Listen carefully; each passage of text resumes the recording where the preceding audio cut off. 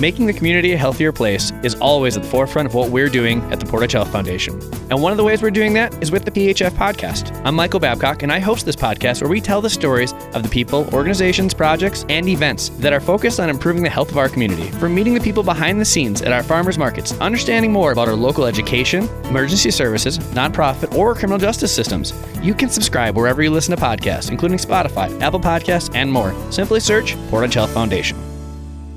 Welcome back to Copper Country Today, brought to you by the Portage Health Foundation. You can learn more about their organization at phfgive.org. I'm Grant Ducetto, joined by Sarah Sikursky, the Refuge Manager for the U.S. Fish and Wildlife Service. She oversees several properties across the upper portion of Michigan. Sarah, why don't we start with your background? Where have you been as far as managing different properties, and how did you get into this? I'm the Refuge Manager. I'm stationed over at Seney National Wildlife Refuge. I've been in this position since the fall of 2014, so over 7 years now. And I've worked for the U.S. Fish and Wildlife Service at a few other refuges for over 20 years now. But I will say, my first trip to Huron was in the summer of 2015, and I fell in love. What a beautiful, wonderful wildlife refuge it is. How does it compare to some of the other refuges that you've worked at?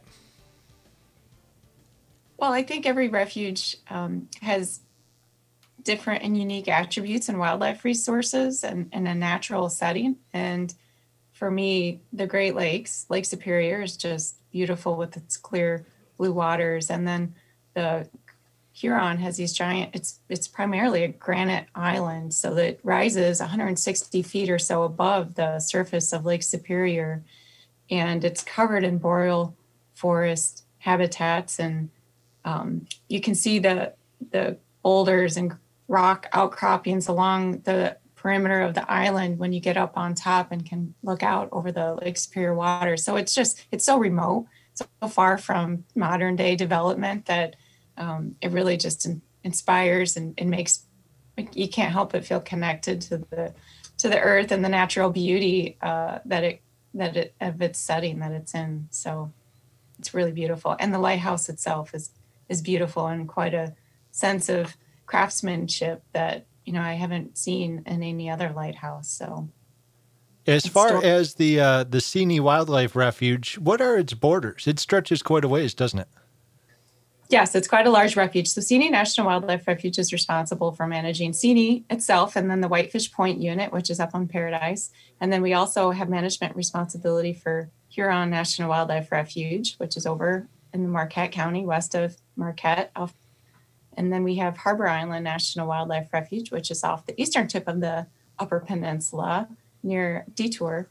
And we also have management responsibilities for part of the Michigan Islands National Wildlife Refuge. So we have 4 islands in the Beaver Archipelago that we manage as part of that refuge. And we also have management responsibility for the Kirtland Warbler Wildlife Management Area, which is about a 6,700 acre refuge scattered in the northern lower part of Michigan across 8 different counties. Is it difficult managing, a little bit here, a little bit there, or is it actually easier than managing a large, say, national forest type deal where you have one giant blob that you're responsible for, one giant region? Well, Seney itself is over 195,000 acres, so it is a large landscape to manage. It is difficult, to manage the 5 different refuges and just the diversity it offers of challenges, and each one is quite unique.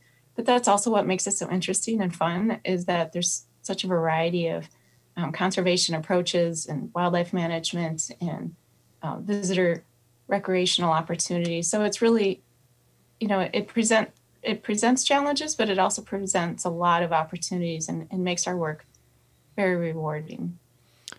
As far as the actual management, is it all done by the U.S. Fish and Wildlife Service, or are there other agencies that coordinate with you? So the primary responsibility does fall on the U.S. Fish and Wildlife Service.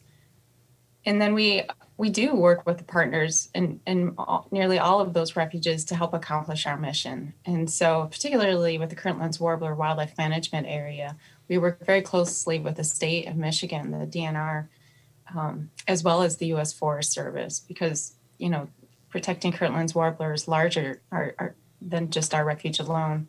And the landscapes that they manage help build on the accomplishments to actually benefit the species itself.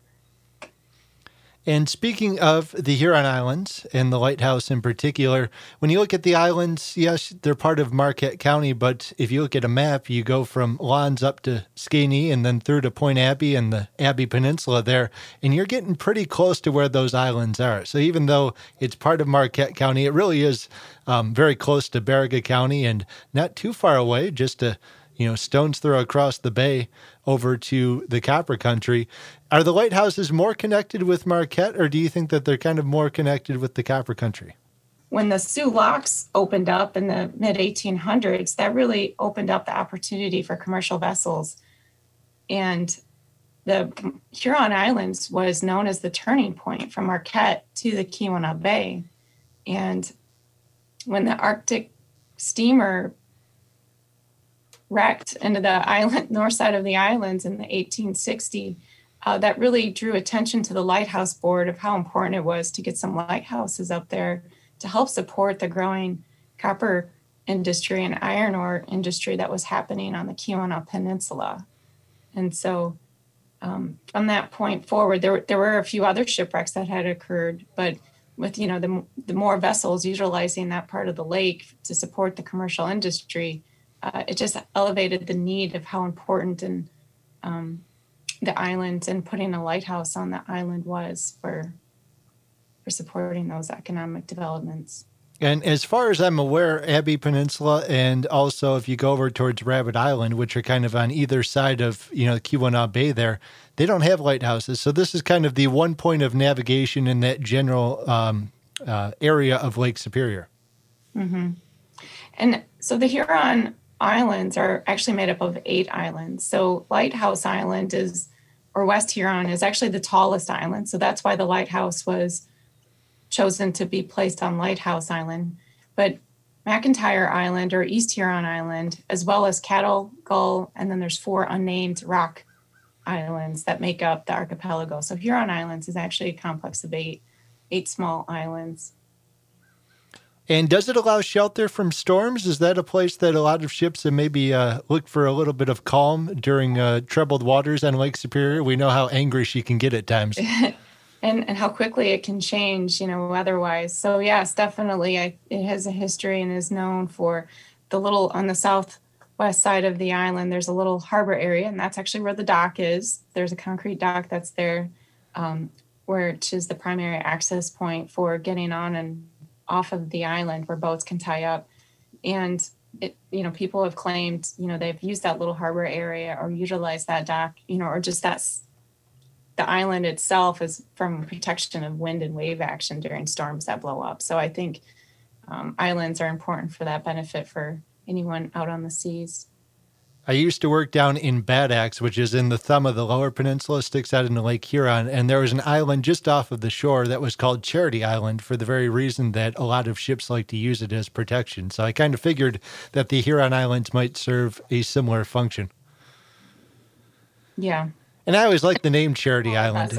Yeah, it's a very, very honest name, but also, a fitting name. So as far as the lighthouse itself on West Huron Island there, you're looking to do some restoration on it. And I was looking through the document that you provided earlier this week, and it said that there were essentially 4 different alternatives, 4 different paths that the Fish and Wildlife Service looked at. So maybe you could kind of run down each path and, why you chose one option compared to the other 3.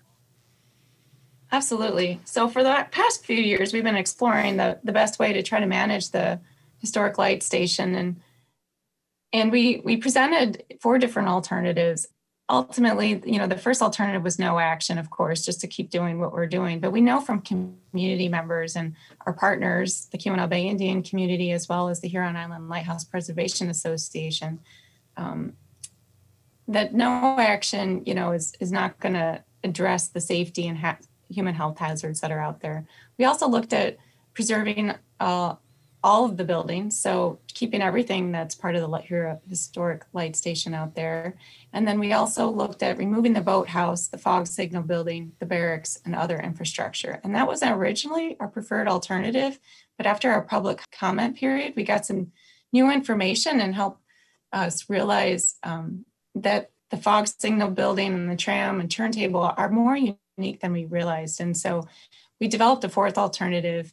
And that is the plan that we're moving forward with today. And that plan calls for preserving the lighthouse, preserving the assistant keeper's quarters, the privy, which is the outdoor restroom or toilet area before modern day plumbing was installed, as well as the fuel house, the fog signal building. And we're going to do a modified rehabilitation to the boathouse, where before we were just going to remove it entirely. So the modified rehabilitation will allow us to keep some of the historic integrity of the boathouse, but also keep its function by, people, if they do get stranded out there, could use it for shelter out of the rain. And we can also make sure we put some interpretive panels and signage so that people are prepared when they arrive on the island and can orient themselves in understanding what they're going to encounter while visiting. And so that's what we're interested in, is pushing up our sleeves and starting to get to work on the buildings that we've identified to preserve, and understanding what work we need to do to bring them up to preservation standards that are established. And also starting to, continuing to address the hazardous materials that are out there. We had some lead-based paint that was used on all of the buildings, that are of course, that historic age. That was the products that they would use at that time. So we want to remove the lead-based paint on the exterior of the assistant keeper's quarters and the other infrastructure, as well as pick up any friable asbestos that might be causing potential hazard to visitors who go to the island. The structures, when were they put up? So the lighthouse was built in 1868, and the other buildings followed and were primarily built in the early 1900s. The newest building out there is the U.S. Coast Guard Barracks, and that was built in the 1970s. And that is the building that we're looking to remove. And as far as the condition of each building, I've seen some pictures, it looks like from, say, 2018, 2019, where maybe the fog and signal building didn't have any windows in it. What's kind of the current condition of each building right now? Well, we currently have a contract for this summer to have a historic architect go out there and do an assessment of those buildings to help us develop a plan of what maintenance needs to occur to bring them up to preservation standards. And so we'll have a better idea of what the priorities are and what specific work needs to be done to help us preserve those buildings and meet the plan's intent. The boards were originally installed, at one time because the windows were getting broken out. And so we've been trying to take measures to help preserve the historic integrity of the structures. And so that's why the boards are up there, so that unfortunately, we occasionally experience vandalism out there. And so we want to make sure we protect the historic structures and so we can get them fully preserved and documented. Well, that makes a kind of an interesting question. You kind of mentioned that you're responsible for all these different, I believe it was 5 different refuges. How often does somebody from Fish and Wildlife get out to the islands? So typically we get out there once or twice a year. The last couple of years, we've been making more frequent visits, but that's also why our partnerships are so important. The Huron Island Lighthouse Preservation Association, as well as the Keweenaw Bay Indian Community and their Natural Resource Department, have been very instrumental in helping us make more frequent trips out there, as well as the completion of this plan. Now that we know we have some decisions that are made to help guide us and help us balance not only the cultural resource management, but have it work in concert with the wilderness management, as well as it being a national wildlife refuge. We have clear directions on the path forward, and I expect we'll be making more frequent trips out there with all of the work that is anticipated, and such as doing the lead-based paint abatement, as well as the condition assessments on the historic buildings. So I anticipate we have some work to do, and we'll be making in the next few years, and we'll be making more frequent trips out there with the help of our partners. When I lived in Door County, Wisconsin, I have affinity for peninsulas. I started in the thumb of Michigan, then I moved over to Door County. Now I'm back in the Keweenaw, which is actually where I graduated college from. So of the last 5 places I've lived, 4 of them have been on a peninsula. When I lived in Door County, Wisconsin, they have a bunch of small islands at the tip, kind of probably fairly similar to the Huron Islands. And I know that Fish and Wildlife managed those islands, and they also had a volunteer group, a nonprofit called the Friends of Plum and Pilot Island, that would go out there and they would do maybe some invasive species cleanup, but they would also do some maintenance on some of the buildings, at least temporary stuff to, keep the roof from exposing the interior to the elements, that kind of stuff. Is there anything like that with the Huron Island Lighthouse Association, that type of partnership between Fish and Wildlife and a nonprofit to make sure that everything is at least being maintained enough that it can survive until more comprehensive renovations are done? Absolutely. If people want to get involved, I want to encourage them to reach out to the Huron Island Lighthouse Preservation Association, or if tribal members are interested, to reach out to their tribal council. The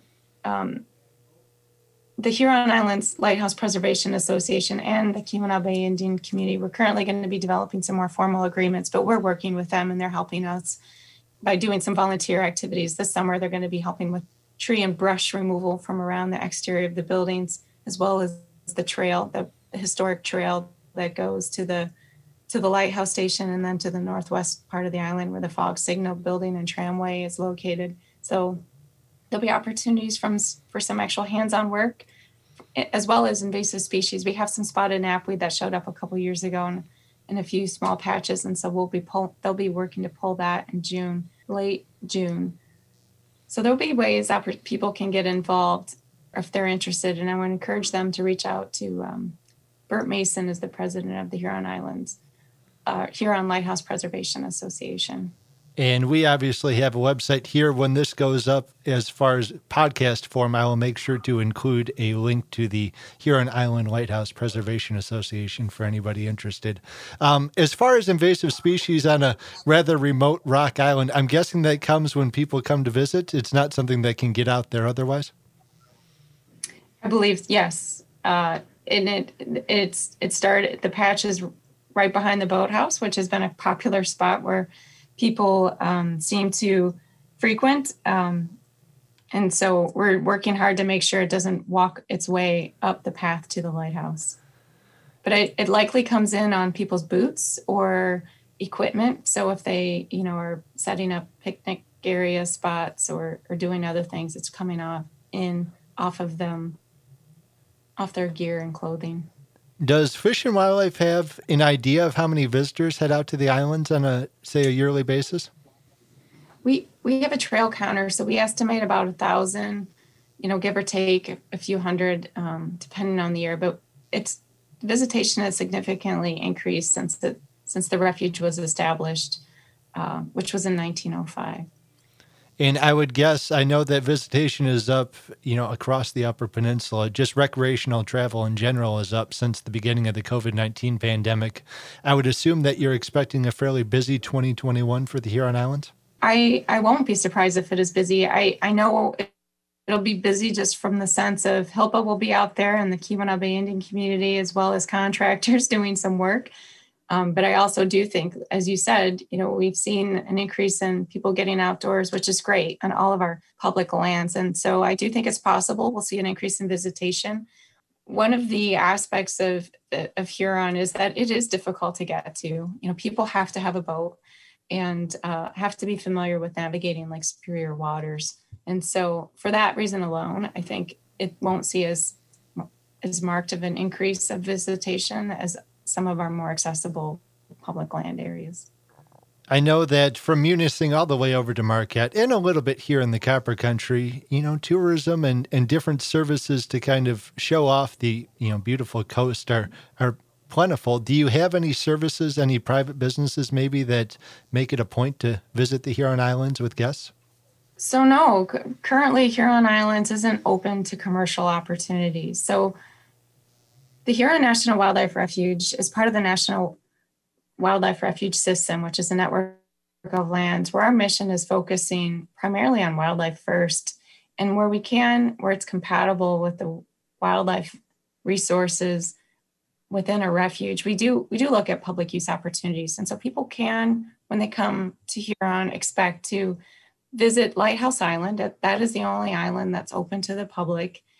It is open during daylight use only. And we like to promote wildlife observation and photography, as well as visiting the historic structures that make up the light station.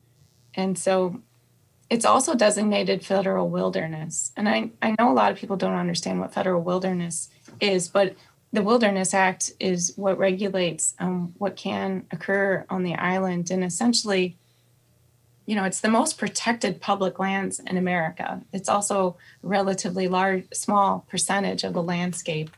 And it's managed specifically to protect the full range of wilderness resources. So we're balancing this, we're exercising restraint in our stewardship, and we're balancing primitive recreational opportunities with the wildlife and natural resource values of the island. And so although it's going to be free from modern day recreational developments and facilities and infrastructure, and so it's important people are prepared when they go to the island. There's no there's no restrooms, there's no electricity or running water. And so we ask them to tread lightly and pack out what they pack in. And that also includes properly disposing of human waste. If that happens out there, that's probably the biggest complaint I get, is the amount of toilet paper that people see once they walk past the boathouse. And so, that's probably the most important thing people can do to help protect the island and the cultural resources, is by respecting them, and refrain from entering or defacing the buildings, as well as making sure we're not leaving our garbage behind for the next visitor who comes, who wants to experience a place of natural beauty. It's solitude, it's remote, and it is an opportunity to experience history and what life was like for those early lighthouse keepers.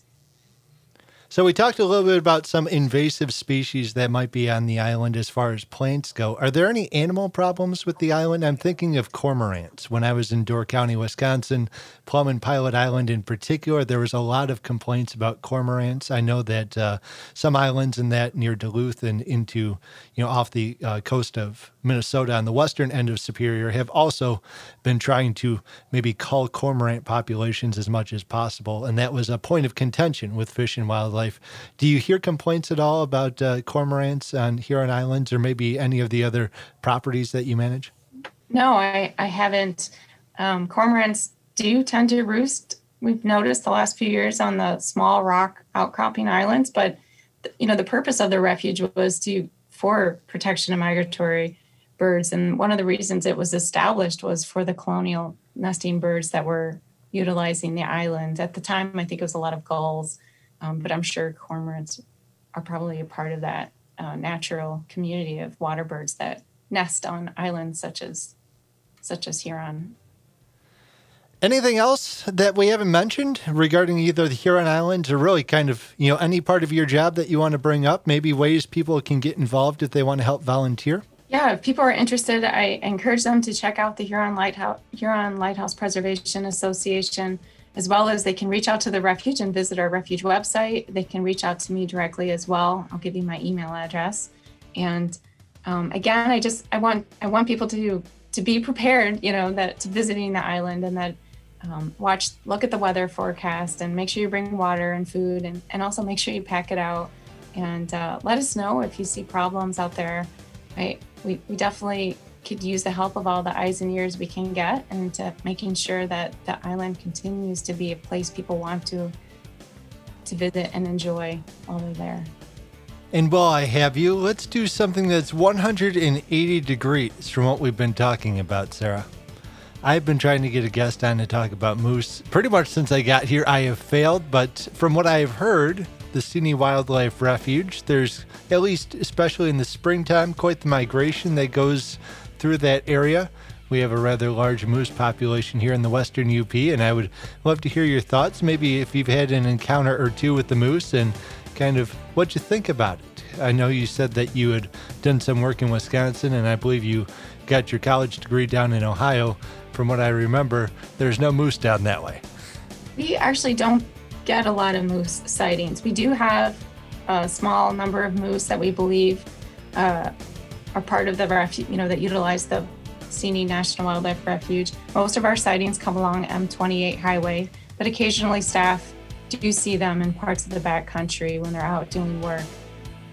I've yet to see a moose. I've seen their sign, I've seen their tracks and their scat, but I've yet to see a moose on the Seney Refuge. So I'm hoping it happens, but it's not something that's it's not a regular occurrence, and we certainly get excited when we hear about the sightings.